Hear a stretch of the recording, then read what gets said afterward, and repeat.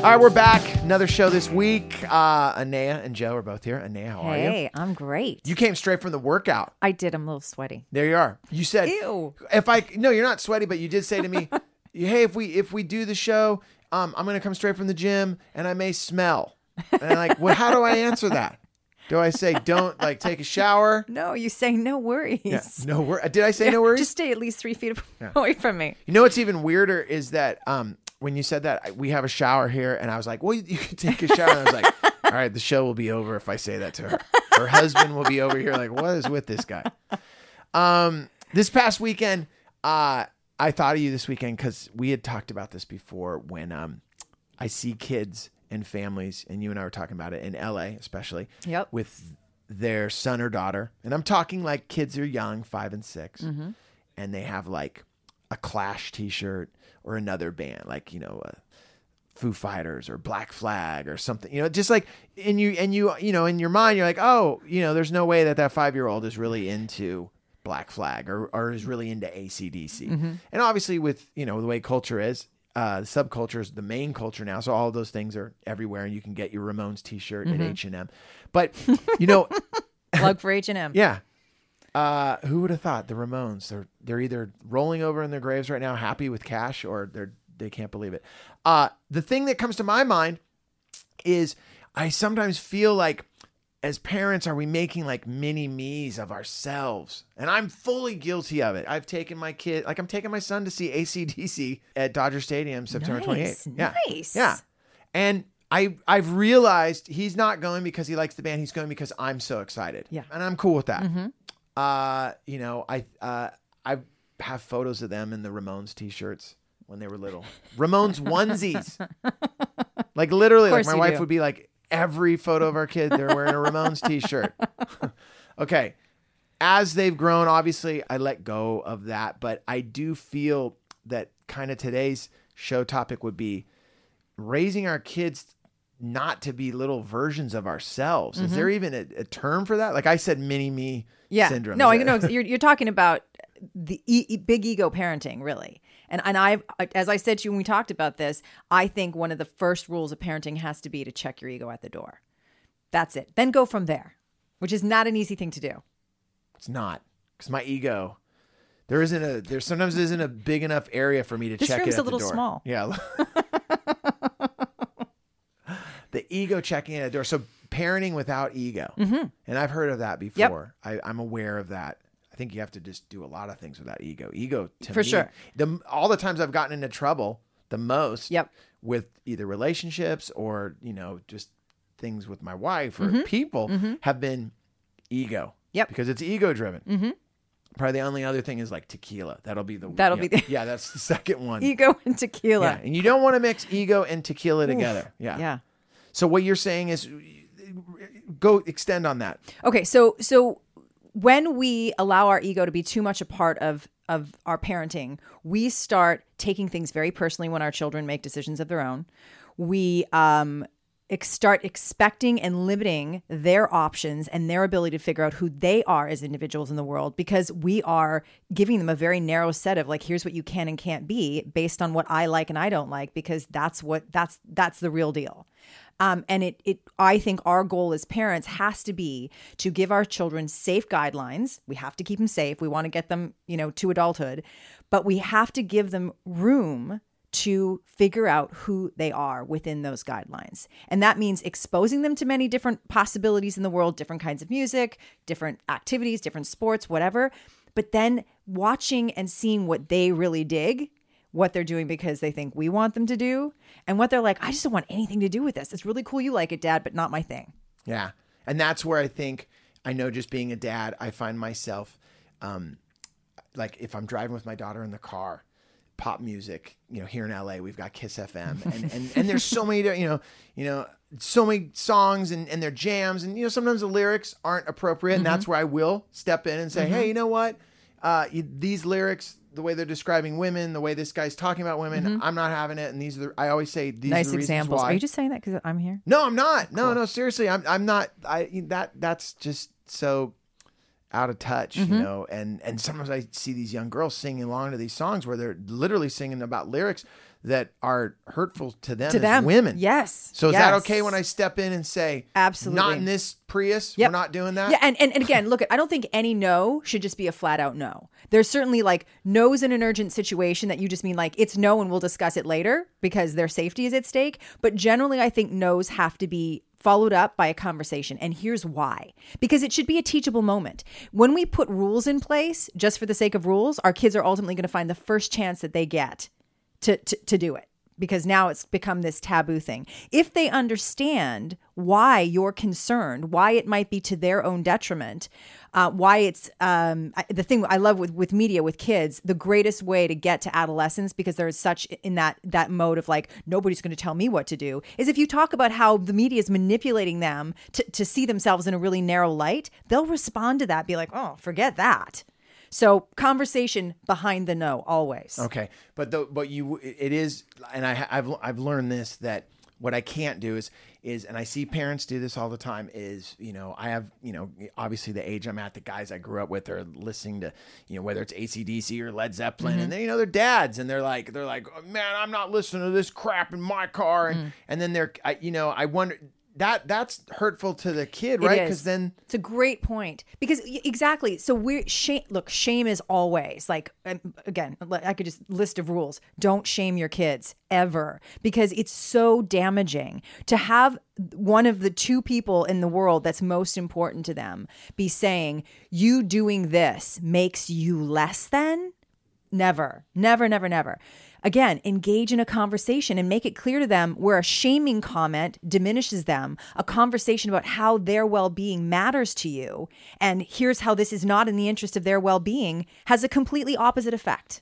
They can go, wow, you know what? I might not agree with dad or might not agree with mom, but makes sense. Clearly they care. Yeah, that makes sense. And I think sometimes maybe we get shaming confused with, I'm going to tell you the way it is, where you got to be careful with that. Right. Or this is just so awful. Like we really have to be careful. So maybe the lesson, at least, and I know we're touching a lot on music right now, only because that's such a huge part of my life. And I think it's everyone's part of life. You spend so much time in your car with your kids. But I know that some parents are fine with whatever their kids are listening to. And it's not such an intricate part of who they are. So maybe we go into this thing, because I know this is a huge part of everyone's life, is sports. You have the father that played the football, and then you have the football. You have the father that played baseball, basketball. Right. They were this huge athlete, and they're going to have their son or daughter be such an athlete. How do we, mini me version again? Totally. How do you go down that road? Again, it's okay. So, I think that I think we can all recognize really quickly when somebody is really jiving with something, like something's speaking to their heart, they're in sync with it. And it's not always that they have to be immediately really good at it, but they are expressing a desire to keep going back for more. As opposed to, oh my gosh, if I have to, I really don't want to play soccer. I really don't want to play football, whatever. And our inability to go, okay, you know what? It's okay if my son doesn't want to play football. Can I interrupt really quick? Yeah, totally. Okay. You see how I put my hand up? I like that. What if you have a son or daughter that is playing a sport, maybe an instrument, and they are good at it? I hate that word gift, which we got to do a whole show too. If I hear another parent tell me that their kid's gifted, because I just say straight up, my kids aren't. Like, they're just kids, man. And I know I'm not gifted. Yep. And my but wife... even the gifted comments that's ego. It's straight ego. All right. Can we do a show on that though? Yes, please. All right. If you guys want us to do a show on that, let us know. What I was going to say was, if your child though is the soccer player that's really good, and we see these kids, or really good at, say, playing music, and then they say, I don't want to do it anymore. How do you handle that? Because I feel like with my own parents as a kid growing up, I wish that I would have been pushed a little bit more. Yep. Since I was a little kid, I was doing magic shows when I was 7 years old. That was my whole thing. Yep. And I don't know if I wanted him to push me into being a magician. Maybe I should thank him because I'd have silk pants on right now. But yeah, thanks mom and dad for not pushing me in that direction. But you understand what I'm saying? How do you balance that? I do. So I think that, decisions about what our kids, like and don't like, what activities they should participate in, it has to be a process. So, with my daughter, my big thing, and it was a really big test for me, is when my older daughter came home and told me she wanted to be a cheerleader. When I first moved from Canada, where cheerleading is not a big thing, I literally was at a big high school event, and I said to the colleague next to me, when my daughter was 1, if my daughter ever wants to become a cheerleader, we're moving back to Canada. And Okay, I gotta stop you. So right there, saying your daughter says, I want to be a cheerleader, something, I can just, the way you're talking right now, I wish everyone could see this. Your face got scrunchy and cheerleader, that's a trigger for you. Yeah, for sure. So how did you handle that? So it was a big test for me to walk my talk. And so the way that, first of all, as I always say, I had a conversation with her. What is it about cheerleading that you're drawn to? Why do you want to be a part of it? And so initially, it was kind of that, I don't know, like I just kind of like some of my friends are doing it. I think it would be fun, like sort of these broad answers. So then we started to explore it more together. And ultimately, there were 2 things that led me to agree to the cheerleading thing. One, she continued to come back for the next few days saying, oh, and there's this, and there's camaraderie among the girls. It's going to be it's truly a sport. It's going to be an opportunity for me to be athletic. Then her coach, but the potential coach, came to me one night when I was at the school and said, Ms. Bogue, we're all about the scholar athlete. And these girls will have to maintain a certain GPA in order to stay part of the team. I was like, okay, good to go. They're treating it more like a sport opposed to just pom-poms in the air. And this particular school cheered not only for the boys' teams, but for the girls' teams, which is a really big deal to me because it was important to me that she not see herself just as somebody on the sidelines, but that she was participating in something. And she was a part of the win. If the team wins, they're all celebrating together. And there needed to be a certain consciousness around that. Now, she also was a soccer player and a really good soccer player. So the ultimate deal was, as long as you continue to play soccer, you can do cheerleading. And so that way I kept her as part of this thing that I knew she was good at, that I knew I'm all about girls soccer because I love the girls having the opportunity to believe in each other, to trust each other, to have each other's backs because there's so little of it out in their day-to-day experience.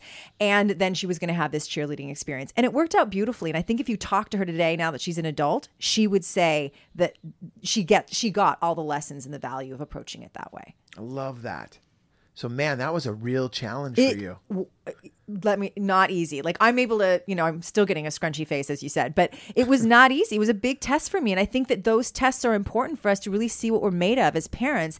And it's important that, I always say from the time that, she's in the womb, listen to shows like this, do the reading, so that when you come up against this, you have some clue about who you want to be as a parent and what your guidelines and your goals are going to be. Yeah. I mean, I think that's the reason why you and I started doing this, because it's just a place for people to listen to. And like I always say, you're the expert and a parent. It's not the thing easy. is though, man, just in that story right there, you literally had to, like you say, walk the walk. That's right. And as being a father, I feel I'm learning every single day. And even the experience that you went through, I feel like those experiences I have almost daily, whether it's even the type of education that my daughter wanted, the all girls Catholic school, the furthest thing from what I wanted her to do. I mean, I went to Catholic, school, and while I was there in 8th grade, I hadn't even had sex yet. And I was like, when I have a kid, they will not be going to a Catholic school. Like that was my thing. It was like a thing of mine. Like they will not do it. And then all of a sudden, you have your children just want to do something that's so different than what you imagined them doing, whether it's sports, whether it's the way they dress. And it's really, for me, now that you're saying that ego can really dictate, my own personal ego can dictate and get me into trouble, I think, if you, like you said, don't check it at the door. Yep. And I'm wondering though, how do we walk the line of still being able to, like with my son and I, like we watch a lot of movies together, and I feel I've really pushed him down the line of, like, I feel like really great movies like Cool Hand Luke or, Broadway Danny Rose, and, just like, and I do not know these movies. Yeah. These are all like Woody Allen's movie, Broadway Danny Rose. Like that's like a movie that I turned him on to recently. Great film too. That's just awesome. It's about an agent that represents all these really bad acts and how he's a manager. Or, Cool Hand Luke, that film, a lot of the films that my dad turned me on to, but then I will still sit there and watch, all his Adam Sandler movies with him. Which is that hard for you? Not as hard for me as it is for my wife, because I want to do a show, and I know we're running out of time right now. I want to do a show. Tell me what you think about this, because in a lot of those films, the way women are portrayed and the way men are portrayed to being towards women, I've had to say, like, I've had the pause button and go, hey, buddy, that right there, that's not the way a man should look at a woman. So great. You know? So great. No, and to me, and that's just me, you know, and that's not because my wife comes in and says, hey, you know, I don't know why I gave her that voice. You want to take full credit for this? No, I'm not going to take full credit. You know what? I am going to take full credit. Yeah, I'm not an idiot. I'm not an idiot. I can say that. No, exactly. And I think that what's beautiful about that is because what we're not saying here is restriction, like just things that are. But I'm still turning him on to things, but I'm also letting him. And honestly, I don't really think that your son, I'm going to just go on a limb here and say that if every time you brought up, oh, you know, hey, you want to watch one of those Woody Allen movies? And he was like, oh God, Dad, really? That you probably wouldn't push him. No. You know, and I it's do right push there. in the sense though that I do feel that for me, I feel that that I just know with like his sense of comedy, I've influenced it a lot in the sense of like what I feel is great, what I feel is not. Right. And hey, you should check this out. But and it could be you teaching him something about yourself, which is also valuable information. The difference is having that sort of wrapped in this expectation of you better like this too, or is that where the shaming comes in? If I say, okay, got exactly. it. What do you mean you don't like this? It's brilliant. Like, no. He's allowed not to like it. And I think that to the point about the Adam Sandler films, because that's also really, really important, is even when you're watching the stuff that you're like, ugh, you know, I'm not so sure about this, but he seems to really dig it. Every opportunity to help him see the things that he's not, especially with media, because it can just kind of go in with no filter, help him build a filter, help him become aware of those things. You know what I call those moments with parenting is they're drop-in moments. Like, you know, like you know, when you see the guy jump out of the plane with the parachute, you know, it's like those are moments that I feel as parents that we get where you're seeing something happen that could be such an opportunity for you to, you know, shed some light on a subject, educate, you know, give them a different perspective and really be that parent. But then what ends up happening is, you know, you've gone through the work day, it's the end of the whatever, and you're tired, and that drop-in moment passes by. And I feel like as I go deeper and deeper into it, I see those moments almost more frequently because I'm more aware of it. And I try to drop into those as much as possible. And there's nothing wrong with, if you've had a long day at work and you're exhausted, you know, going back to it. I love drives to school with my girls. That was always when we had the big conversations. And coming back and be like, you know, I was way too tired to get into it last night, but I noticed you were watching such and such, you were listening to such, and here's what I think about that. What do you think? Yeah. Want to thank you today. That was great. So many different topics. I feel like we got to do a show, like we just said, on movies. And how we feel about that. Just what you said right now, conversations with your daughters in cars. Gosh, it's like the Jerry Seinfeld comedians and coffee in cars. Like talking to my daughter in a car. We got to do a show on that because I cannot spark a conversation in the car. Really? Yeah.